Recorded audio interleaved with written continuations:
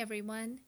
Today I will read from Psalm 42, just the verses 5 and 6. Why, my soul, are you downcast? Why so disturbed within me? Put your hope in God, for I will yet praise him, my Savior and my God.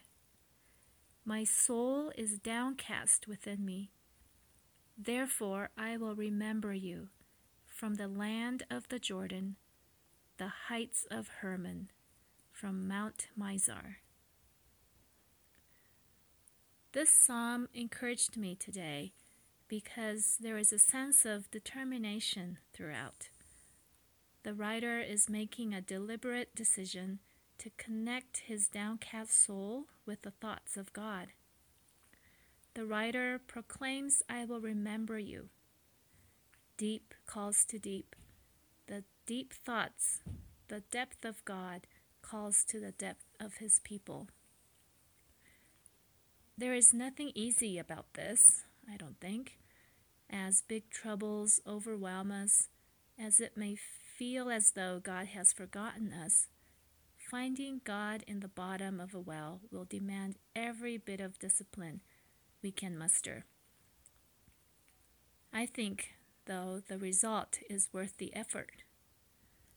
So, as Max Lucado also says, stare at the mountain less and the mountain mover more.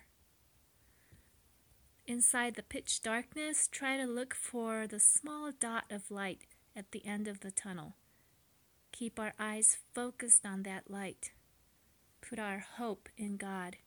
He will not forsake us. He has won the battle.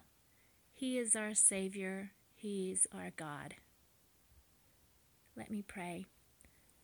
Dear God, thank you for being the rock in times of trouble. Don't let us lose sight of you and your light. I trust in you. I hope in you. In Jesus' name, amen.